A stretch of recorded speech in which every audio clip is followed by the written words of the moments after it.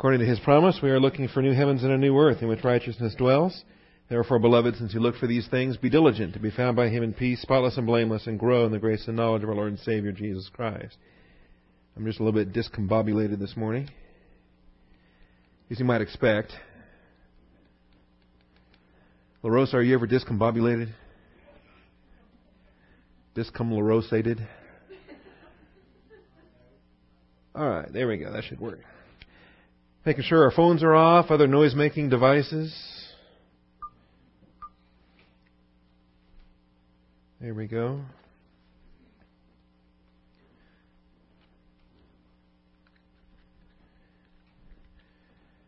All right. Luke chapter 14 this morning. Luke chapter 14. We're moving on to a new episode today, the demands of discipleship. Episode 22 in the last, or the Perean ministry. Demands of discipleship. We've gone down through verse 24 in our last session as we were discussing I'm in the wrong chapter. As we were discussing the parables and the messages the Lord was giving there. There we go. That makes more sense. And the parable of the wedding feast. It's actually not called a wedding feast here in Luke 14. But when He teaches it again in the Gospel of Matthew during His Passion Week, He does very much describe it as a feast that a king gives for his son, a wedding feast that a king gives for his son. And we understand the eschatology of this, looking forward to the millennial kingdom. And all of the doctrine that goes into the work of this slave and the gathering of these guests and the things there. In any event, that was last week's class, taking us down through verse 24. For today, we're in verse 25 and moving on to the end of the chapter. Large crowds were going along with Him, and He turned and said to them, If anyone comes to me and does not hate his own father and mother and wife and children and brothers and sisters, yes, even his own life, he cannot be my disciple. All right, let's begin with a word of prayer, because if we're not careful, then a verse like that might get us a little upset. So let's make sure we're filled with the Holy Spirit, humble under the authority of God's truth. Shall we pray?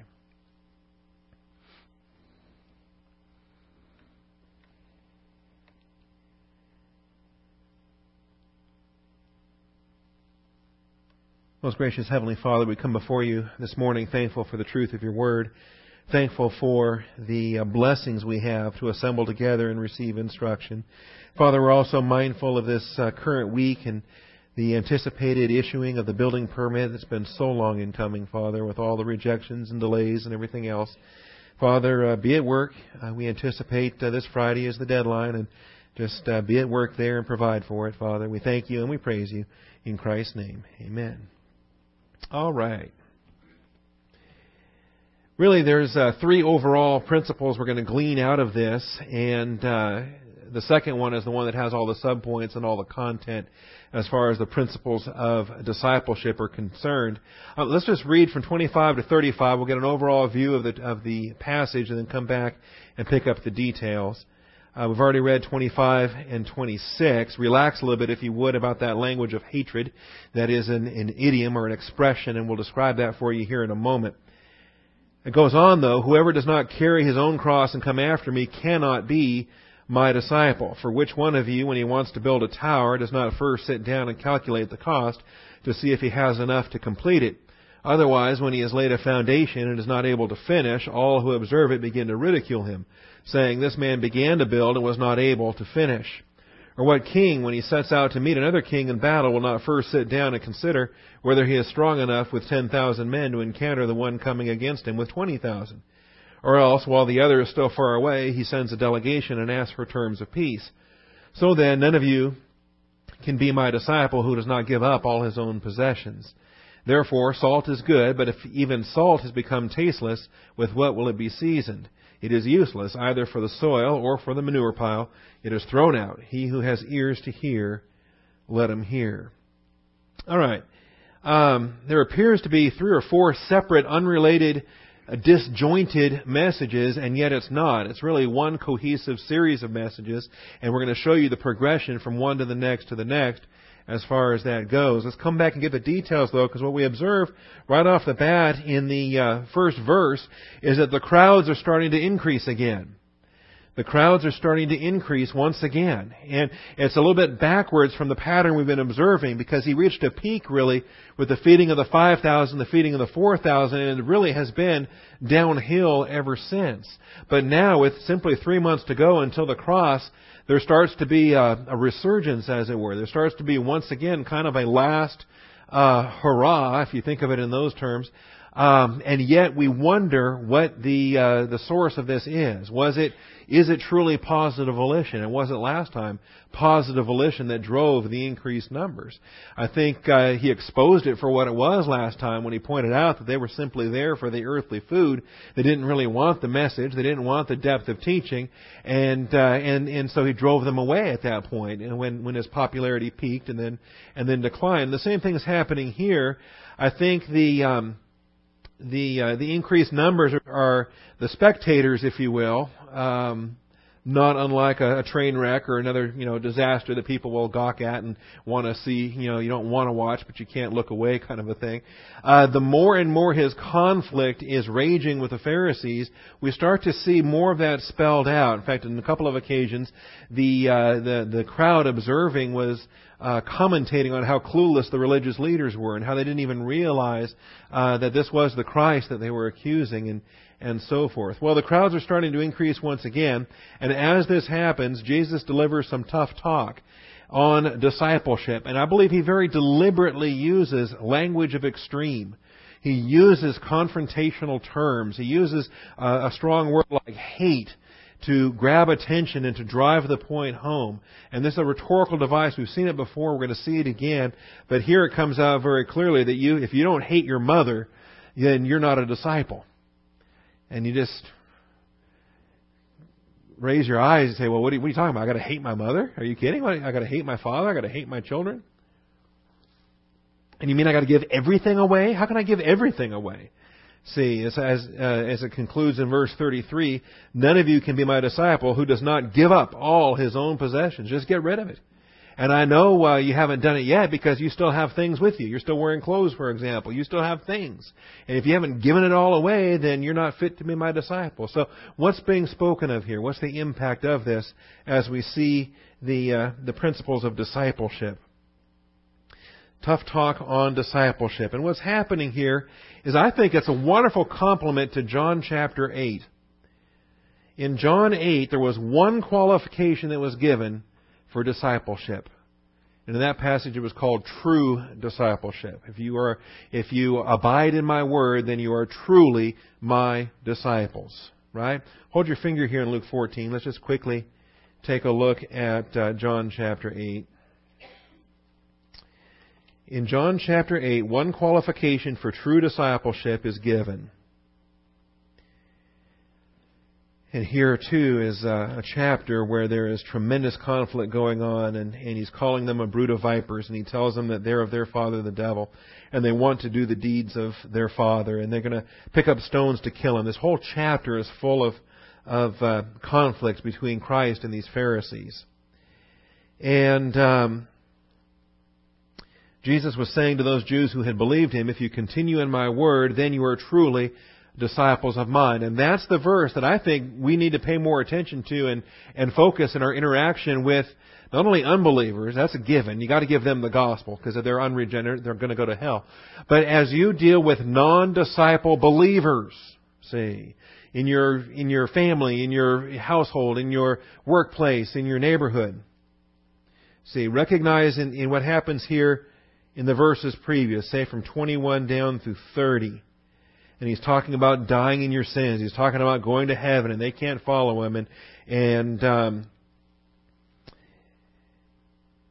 as he reveals all this, you see verse 29, he who sent me is with me. He has not left me alone, for I always do the things that are pleasing to him. And as he spoke these things, many came to believe in him. Many came to believe in him. So you see their salvation. You see their faith. Right there in verse 30. They were believing in what he was telling them. Then he was saying to those Jews who had believed him. Now he's talking to believers. And we have to recognize what our message is to non-disciple believers. Baby believers or untaught believers. Maybe they've been saved for years and years, but they've never grown. They've never been under doctrine. They've never been to a point where their soul is saturated, where their mind is renewed. And what does Romans 12 tell us? If your mind is not renewed, then you're going to be conformed. If you're not transformed, you'll be conformed to this world. And so you got a bunch of worldly, conformed, non-biblically thinking believers. And they need to be biblically thinking. They need to have their mind transformed. And so if you live in my word, abide, continue. The verb meno is a dwelling term. You need to make it your home. Saturate your thinking with the Word of God. Be at home with the Word of God. Is the Word of God at home in your thinking? Or is it a little bit uncomfortable? Does it feel out of place? Right?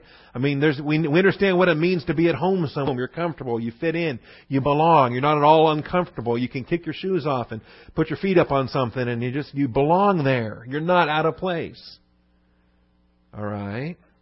And I think any one of us can illustrate that. There's places we've been before that we really felt out of place and uncomfortable. And I'll be better when I leave. I'll start breathing again. Or I'll start breathing when I get my children out of here because I'm terrified they're going to break something. And we just got to get out of here quick before we do more damage, right? And then, okay. And then we'll go back home and now we're comfortable again and that's fine. They can break whatever and it's whatever. We're home. It's us. Well, the idea of being comfortable or uncomfortable, at home or not at home. The Word of God should be at home in your thinking. That's abiding in the Word. If you abide in my Word, then you are truly disciples of mine. And that's the mark of a true disciple, the legitimate disciple, the one that is functioning as a learner, a student, a disciple of Jesus Christ. And you will know the truth, and the truth will make you free. That's not a gospel message telling an unbeliever to get saved. This is a message to believers. He's speaking again in verse 31 to those Jews who had believed him. This is the freedom that's offered when a believer can start letting the Word of God control his thinking, control his life, impact how he conducts himself. It's the wonderful freedom that you have as the Word of God saturates your soul. So in John 8, there's one qualification for true discipleship that's given. And this passage doesn't contradict that, it complements that. Because in Luke 14, what you have are 5 expectations. Not a qualification, although you can think of it that way. I think it's better to think of them as 5 expectations. Because you're not going to do any of these 5 if you're not doing the one from John 8. You're living in the Word of God. You're abiding in the Word of God. And as you're abiding in the Word of God, then, and only then, can you, as truly as a disciple, can you fulfill these expectations of discipleship? So in Luke 14, there are 5 expectations for discipleship that are detailed. And I think if we break it down between a qualification on the one hand, in John 8, abiding in the Word of God, and then these expectations on the other hand in Luke 14, that may form a distinction that will help us to reconcile the two passages, to put them together, and have, I think, a complete understanding of what this discipleship is. So let me get back now to Luke 14.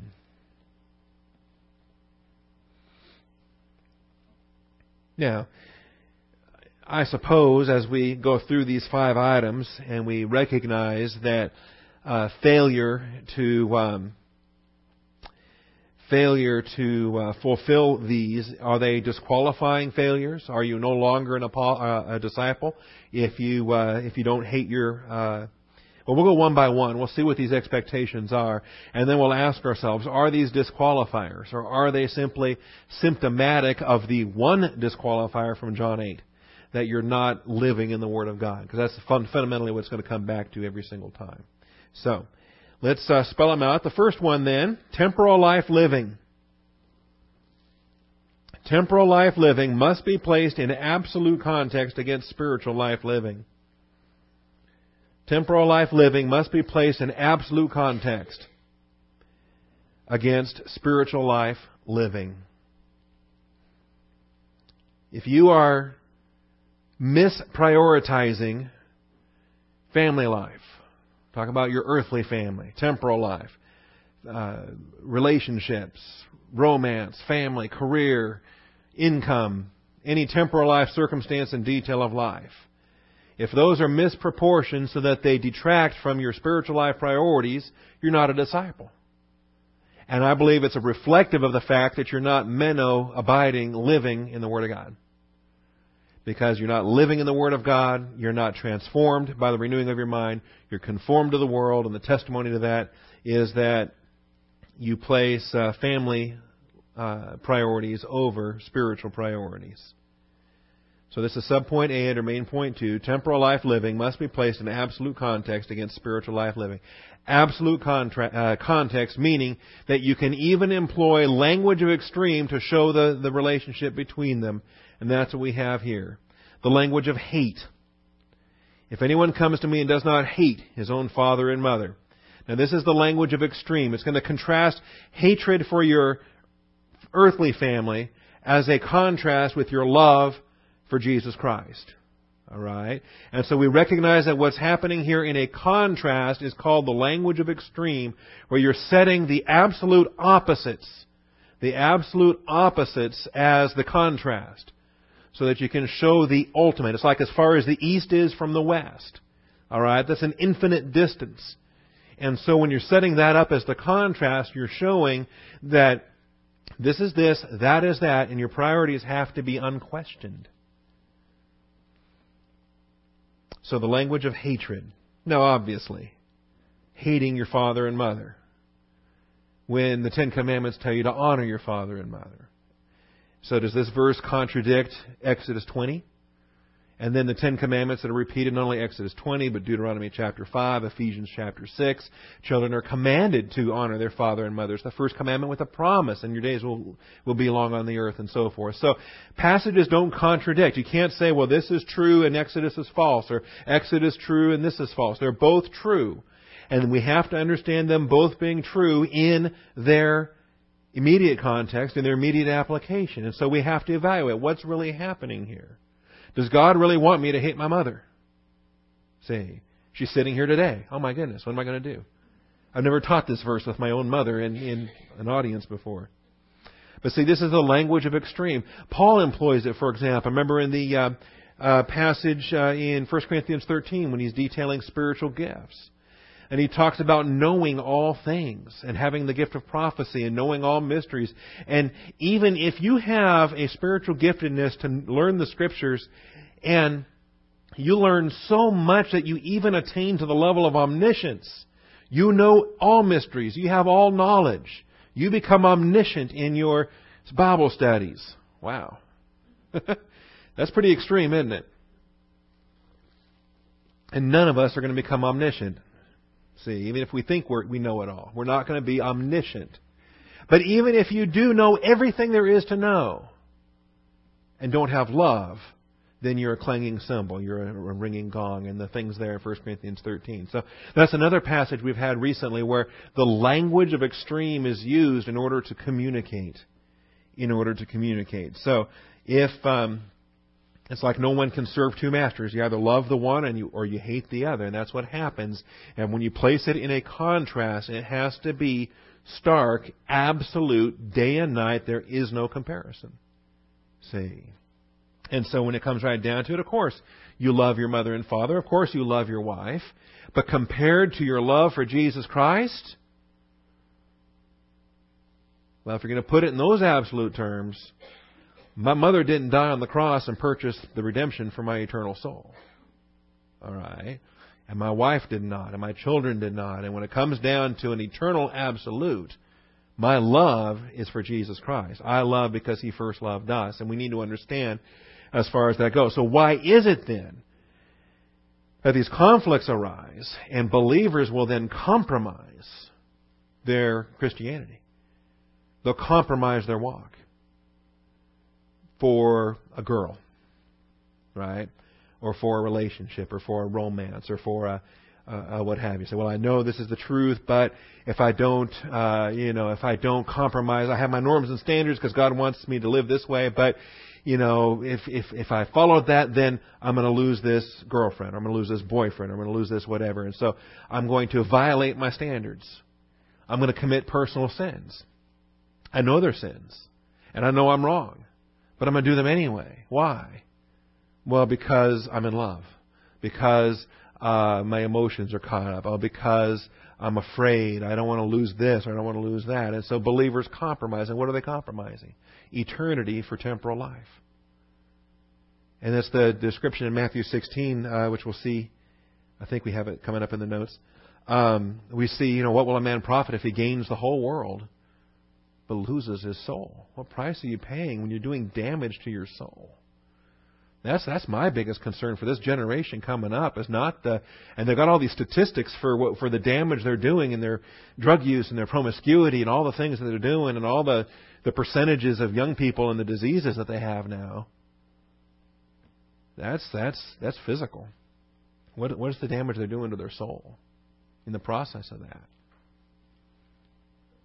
So, but interestingly enough, not only is it the father and mother, but then it's the wife and children here as well. So, even beyond, when you get past that stage of leaving father and mother, and now you're cleaving to one another, now in your own generation, goodness, my wife, I'm supposed to love my wife as Christ loved the church. So does this violate Ephesians chapter 5? Husbands, love your wives even as Christ also loved the church. No, it doesn't violate that. You want to understand this passage in the context this is given has to be understood in that capacity. So compared to Christ, now here's the key. If there is a division, in other words, the will of Jesus Christ is this, and the will of my wife is that, and they're in opposition to one another, you see what I'm saying? Then I have to love the one and hate the other if I'm going to be obedient to Jesus Christ, if I'm going to be obedient to what it is that God would have for me to do. Now, hopefully, I can then have ministry towards my wife, and we can bring about an adjustment to her thinking and what she has going on, where her desires will be in line with Christ's desires and so forth. You see what I'm saying? And so then it's not an opposition, love one, hate the other. You love both as they're in harmony with one another. But if that division's there, then you have to choose. You have to choose. This is why we're commanded not to be unequally yoked. This is why no believer should ever marry an unbeliever under any circumstances. Because you're just entering into a marriage relationship then with a built-in conflict that the New Testament commands you not to do. See? And then children. Oh my goodness. As this congregation can illustrate, and anyone that adult children can illustrate, and things are pretty simple when they're small and spankable, and then they reach teenage years, and there's more challenges there, and then they're out from under your authority, and they're in adult capacity doing things that, if they were young and spankable, you'd be spanking them for it. But now they're adults, and now they're doing what they're doing. And so how is it that you can still minister towards them as adult children? And what is expected of you towards your adult children and all these other things?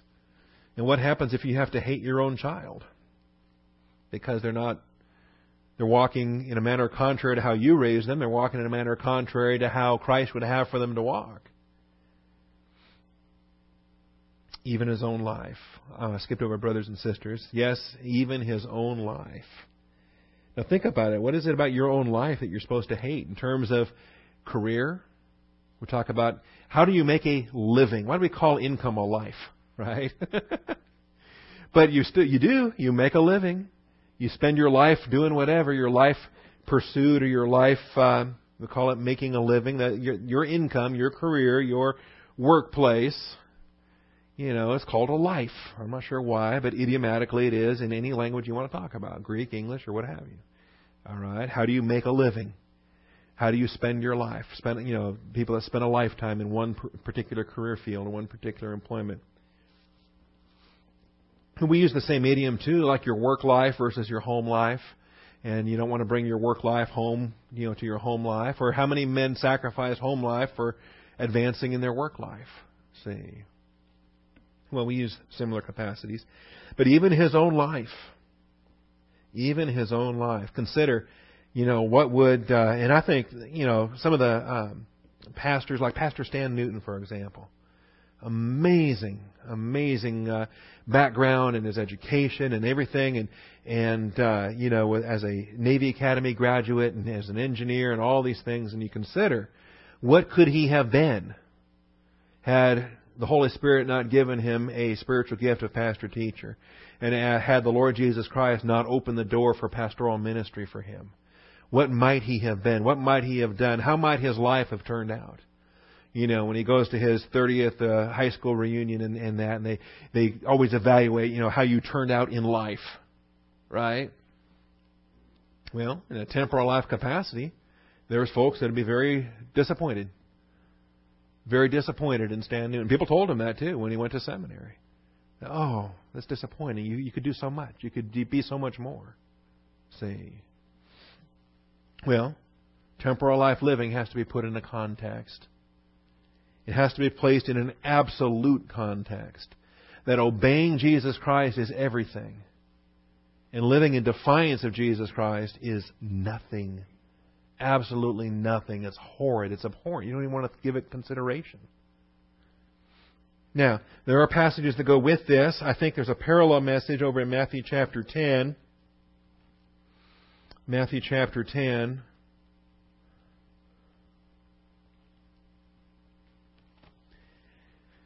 This was earlier. This was actually at the onset of the Galilean ministry, and he is gathering his 12 disciples. He's calling them apostles. He's giving them authority. He's sending them out. And as they go out for their ministry 2 by 2, they're learning about conflict. They're learning about angelic warfare. They're learning about a number of different things. And then he has to teach them about discipleship. This chapter is full of information on discipleship. In fact, even before you get down to 37 and 39, you notice there's discipleship that's being taught in verse 24. That a disciple is not above his teacher, nor a slave above his master. And anticipate that anything you do as a disciple is an imitator of Jesus Christ, which includes being mistreated, being hated, being rejected. Then you get down to verse 34. Do not think that I came to bring peace on earth. I did not come to bring peace, but a sword. Right?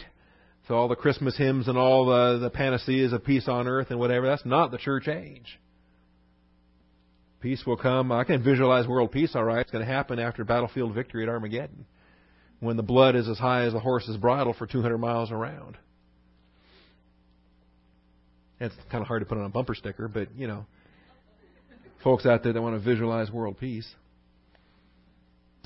I came to set a man against his father, and a daughter against her mother, and a daughter-in-law against her mother-in-law. And a man's enemies will be the members of his household. Why is that? Because when you name the name of Jesus Christ, you're in a new household. You are now no longer in the domain of darkness, but you've been transferred in the kingdom of His beloved Son. And as God the Father's child, this dark world will hate you. He who loves father or mother more than me is not worthy of me. See, now there it is again. You have to put it into that contrast. If it is an either or, if it is a hostile contrast, then you must choose you this day whom you will serve. He who loves son or daughter more than me is not worthy of me. He who does not take his own cross and follow after me is not worthy of me. That cross-bearing will be our next point. He who has found his life will lose it. He who has lost his life for my sake will find it.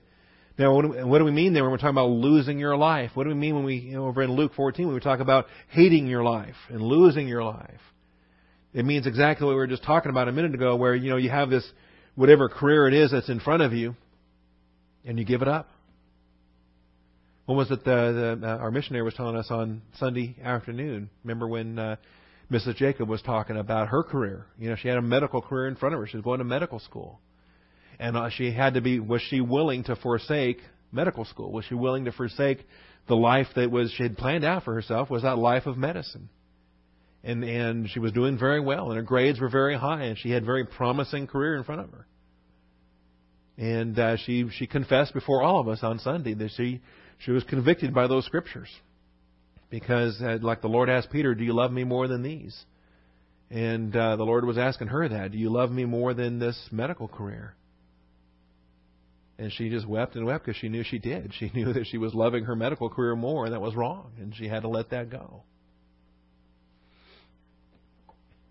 So losing your life, meaning here I am, send me, meaning Day by day, my life is in His hands. Whatever He wants to do with it. My career, my workplace, where I live, what I do. You know, it's not really even unique to the New Testament. It's certainly not a church age. None of these passages are church age passages. But even when Israel was being established as a nation, you get to Deuteronomy 13. At the very beginning of Israel's stewardship as a covenant nation, you see these principles here. And here it's really kind of different because not only is it, in the church age we understand it. In the church age we understand when you get saved and come to Christ and then you now have a new family. But think about Israel. Your father and mother are in the same tribe you're in. Okay? Same tribe, same covenant nation, same Jewish status as the status of the earthly stewardship of Israel. You're not in any different tribe. But you still have to understand that if you have spiritual priorities and obedience to the will of God and your parents don't. And so we read about it in Deuteronomy 13. If your brother or your mother's son, or your son or daughter, or the wife you cherish, or your friend who is as your own soul, like with the David and Jonathan situation there with friendship, intimacy, if they entice you secretly, saying, "Let us go and serve other gods, whom neither you nor your fathers have known, or the gods of the peoples who are around you, near you or far from you, from one end of the earth to the other end, you shall not yield to him or listen to him. And your eye shall not pity him, nor shall you spare or conceal him." So you start to consider when these unbelievers are tempting you to defy God's word, what are they tempting you to do? They want you to go and serve other gods. You might not think of it in those terms, right?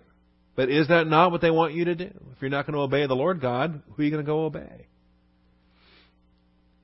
But you shall surely kill him. Wow, you thought the language was extreme in Luke 14, where you had to just hate your mother. Well, this passage is saying not only do you hate your mother, your hand will be the first against him to put him to death. See, in the covenant nation of Israel, idolatry was punishable by death. And the first to cast a first stone were the ones to testify, the 2 or 3 witnesses testifying to the idolatry. And so my sister, my brother, my child, my husband, my wife, my loved one is an idol worshiper. And they must be executed under the laws of Israel. And I have to be the first to cast a stone, because I'm the one that's issuing the testimony before God and before man.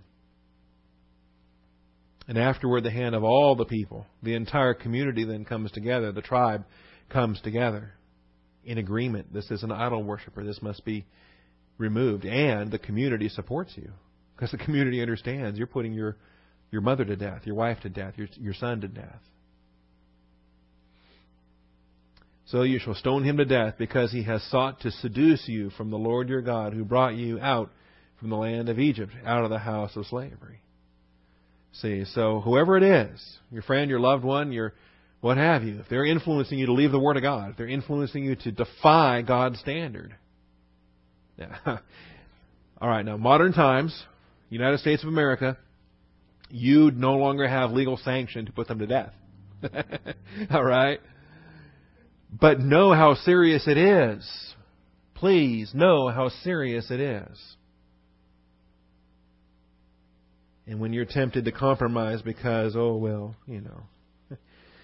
this is a horrible, when you talk to these young people or anyone, and they're like, "Oh, well, you don't understand. Oh, I love him. I bet you do. Breaks the heart, doesn't it? But I'd rather you have a broken heart than a damaged soul. How about that? That's why you're not to be unequally bound. And, well, what if I can witness to him? I can change him. Oh, man, will you quit lying to yourself even now? You can change him. How about how he's already changing you? See, you have a clean garment, you have a soiled garment, and you rub them together. The soiled garment rubs off on the clean garment. You're not going to rub off the clean on the soiled and somehow sanctify you're both soiled now at this point. That's the way that works. So temporal life living must be placed in absolute context against spiritual life living. And if it is hostile, if it is an either or, if it is a circumstance where they are in opposition, then choices have to be made. Who do I love? Who do I hate? Who do I serve? What am I doing? Second expectation. Discipleship demands total obedience. Taking up your cross. Discipleship demands total obedience. You understand what total means? It means that you don't have fine print. It means you don't have exceptions. It means you don't block off certain areas of your life and make excuses for that. It means you don't draw a line in the sand and say, well, I'll obey up to this point, but don't ask me to go beyond that. I'll obey when it's convenient. I'll obey up to a certain point. Discipleship demands total obedience. We cannot draw a line in the sand and fix a point beyond which we will not cross. And say, no, I'm not going to cross that line. A little play on words there because we're supposed to pick up our cross, aren't we? So there's no line that we should not cross. We're to be faithful until death. As it says in Luke 14:27, it doesn't say, pick up your easy chair. Whoever does not carry his own cross and come after me. That's what's expected. That's what's expected. And this is the thing that bothers me, because why do we have a problem with this when we have it so easy? We are fat, dumb, and happy 21st century American Christians.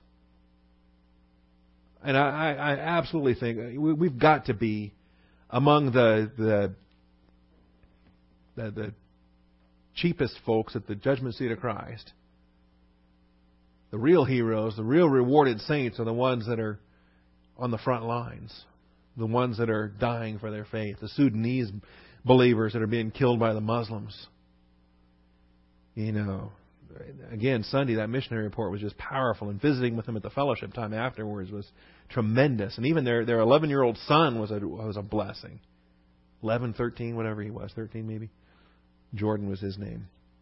And describing the little pimples they'd get. And then you pop the pimple and this worm comes out. Ooh, that's right. And the other parasites and the other critters and the other living host organisms that they have crawling around inside of them and different things. And translating 7 Sudanese languages, 7 complete Sudanese New Testaments now in different tribal Sudanese languages, 16 more in progress. And all the times they've been kicked out and getting relocated to Kenya and to Uganda and to Tanzania and these different places, and working with these guys and having them arrested and killed and all these other things going on. And what is it that we have to deal with? Well, there's traffic on 183. Man, the price of gasoline and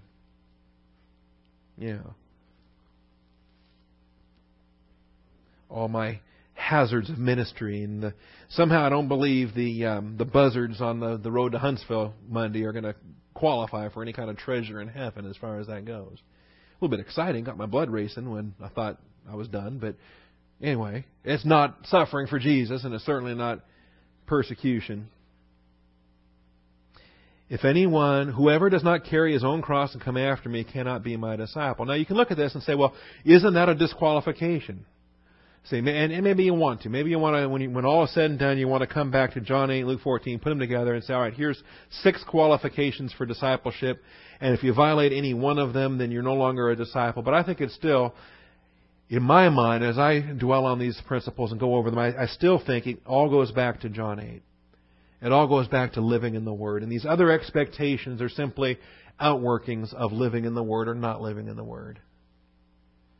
That if to the extent that you are not willing to carry a cross, to that extent, I think it exemplifies whether you're living in the Word or not living in the Word. Because if you're living in the Word, then when that test reaches you, when that cross-bearing assignment is given to you, then you'll do it. Because you're living in the Word. And you're transformed. And you wouldn't dream of not doing it. It would be the temptation, the thought would come, and you'd be, not my will, but thine be done. Here I am. And you will take up your cross because you're living in the Word.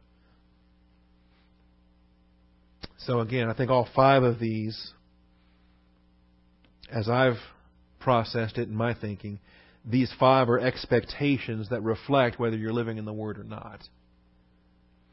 So carry his own cross and come after me cannot be my disciple. You realize carrying your cross means you're doing the unpleasant. You're bearing the load. You are struggling, knowing that the end of the struggle is even more pain. You know, what's worse, being nailed to the cross or carrying it?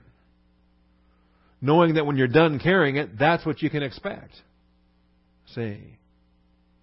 The temptation is to not carry it in the first place, just to chunk it down and defy them and let them, shove a sword through you here and now.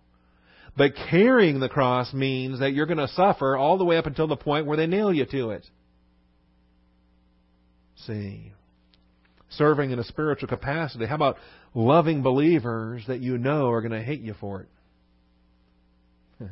Because you're ministering the truth of God's Word. You're speaking the truth in love. You're reproving, rebuking, exhorting with great patience and instruction. And when you're done, that very cross you've been carrying is the cross they're going to hang you on because they're going to hate your guts for telling them the truth. They're going to absolutely hate you for being faithful to the Scriptures. Well, that's what's expected here. Again, this is not the only time he's used this language. I think probably, how many times did Jesus use the take up your cross language? Whoever does not carry his own cross and come after me cannot be my disciple. How many times was he using that language before he went to his own cross? I don't know why Peter and the other disciples were so blind to the reality of what was coming up. He kept telling them, I'm going to the cross, I'm going to the cross. It was the most horrid method of execution the Romans ever developed. See, Persians developed it, Romans perfected it. The different things there.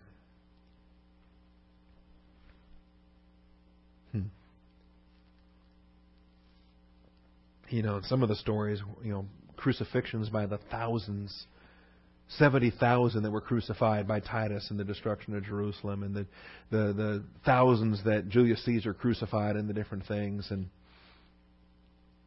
even when he was crushing the pirates, and he told them he was going to crucify them, and they'd actually captured him and held him for ransom, and he found out what they were asking for, and he was insulted. And told them that they needed to make it 10 times higher. And then he kept telling them that he was going to come back and kill them all and have them all crucified. And they laughed and laughed. And finally, they paid his ransom. And sure enough, he raised an army, came back, captured them all, took them to Ephesus, and crucified them the entire way from the shore to the city center of Ephesus, just lined the entire walk with crosses every 10 feet. Anyway, don't get me going. All right, back to chapter 9. It's not the first time he's told this message. Luke 9:23. Luke 9:23. Here he's feeding the 5,000, and then he's trying to warn the disciples about the leaven of the Pharisees and what it is to be a disciple. And who do the people say that I am? Well, and he warned them. And then he says, the Son of Man must suffer many things and be rejected by the elders and chief priests and scribes and be killed and raised up on the third day.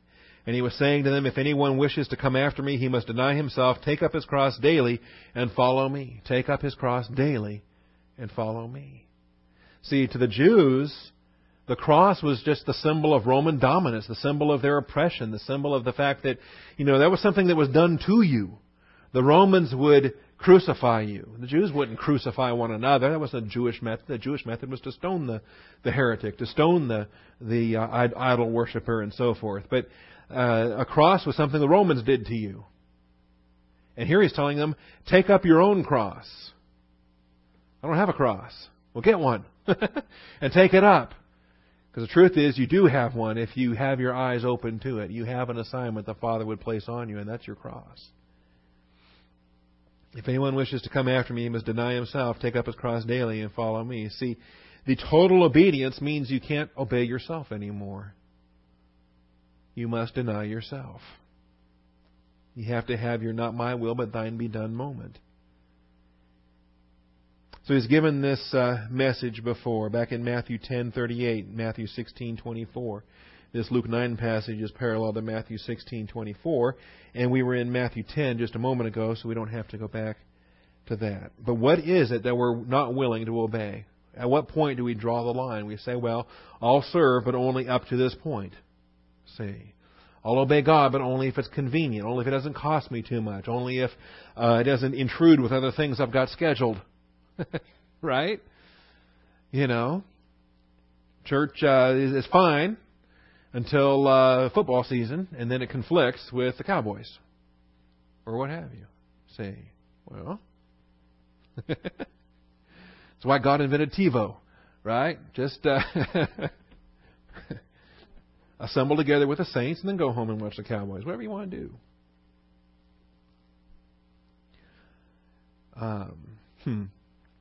You know, I'll obey the call to ministry as long as I can have a domestic pulpit ministry in a stateside local church. But don't ask me to go to some jungle somewhere, right? I'm not doing that. Pop the pimple and have the worm thing come out. That's a line I'm not crossing. Or eating the green slime. They were talking about the green slime that they had to eat. It just sounds horrible. Yuck. Eat the green slime? Are you kidding? Well, do you love me more than these? What are you really saying? That Jesus Christ is not worth it? Your preferences, what is it that you love more than Jesus Christ? Where is it that you draw the line? I've learned a long time ago not to say never. I try to never say never as far as that goes, because never is just a tempting of the Lord. So, anyway. Thirdly, what's the third expectation? Discipleship carries a price. You have to calculate the cost. Discipleship carries a price to calculate as a project that demands completion. Luke 14:28 through 30. In other words, if you're going to build a tower, you're going to build a bridge, you've got a project, and you have to calculate the cost. 28 through 30. Calculate the cost. I think this gets mistaught. I've heard it mistaught.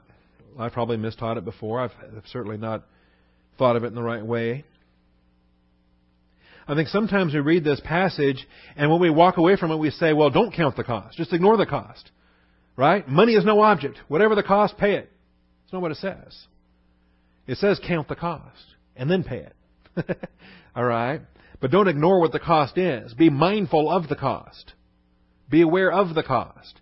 And make preparations to pay that cost. You know, it's foolhardy to say, well, whatever it is, I'm going to spend it. You've got to know what it is. Know exactly what it is. And know what you're spending and why you're spending it. For which one of you, reading from Luke 14:28,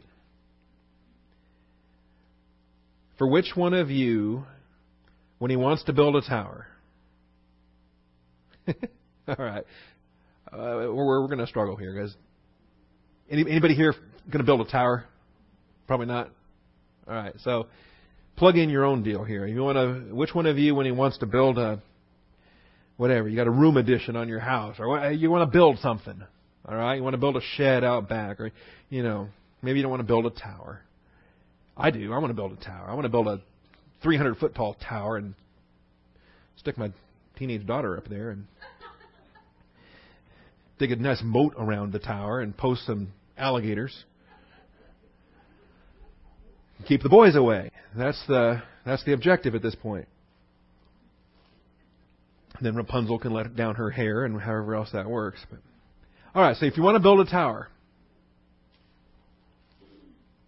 does not first sit down and calculate. Fascinating terminology, calculate. Only used twice in Scripture. It's used here, and it's used when he that has wisdom is going to be able to calculate the number of the Antichrist. Right? It's only used here and in trying to calculate 666 or 616, depending on which manuscript you want to read. And yet, this calculation is much more important. Because Antichrist calculation is for tribulational saints. You and I will never have an application to calculate the 666 application, because we're going to be in glory long before Antichrist is ever revealed. Tribulational saints, on the other hand, they're going to do some calculation in their generation. But you and I need to do this calculation every single day. This is a calculus assignment for you and I daily, to count the cost, to do the math, and figure out what it is that the Father has for us to do. And what's the price to be paid?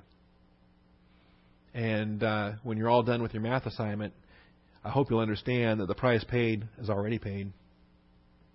All right? It's already paid in full. Jesus Christ accomplished that on the cross. And what I think I'm paying here in time is not worthy to be compared. It is a small price to pay. And yet it has to be calculated. I have to know the price and agree, yes, I will pay that price. Why? Because Jesus paid the greater price. And anything I'm asked to pay is not even a consideration. See? See if he has enough to complete it. Otherwise, when he has laid a foundation, he's not able to finish it. All who observe it begin to ridicule him. See, can you imagine? You're trying to build this great tower. You got the foundation there. Maybe you got the walls halfway up.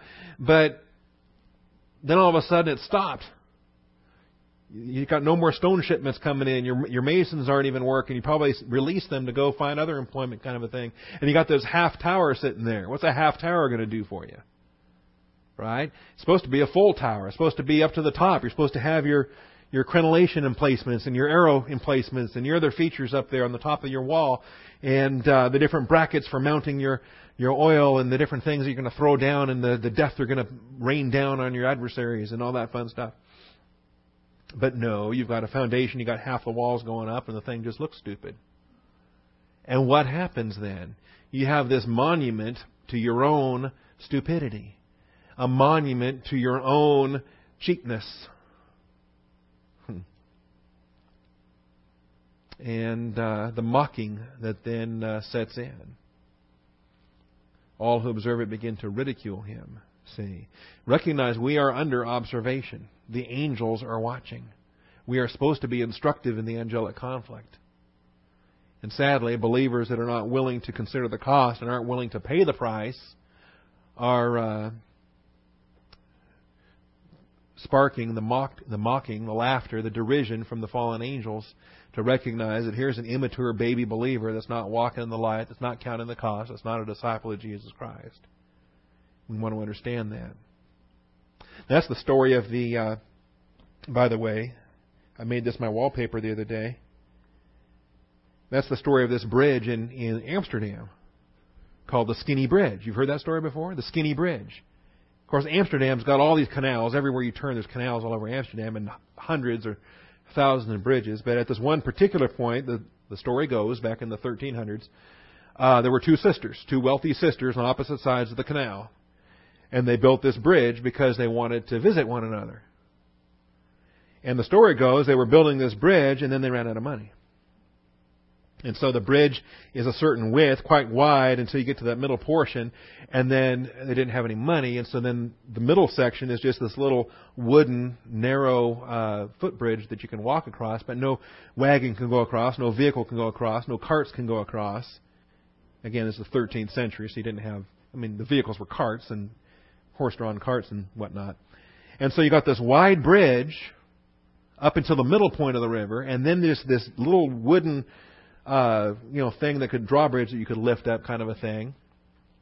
Anyway, it's called the Skinny Bridge. And that's one of the landmarks in Amsterdam because, again, they ran out of money. They had this plan, they had this intention, but they ran out of money. And here we are 700 years later.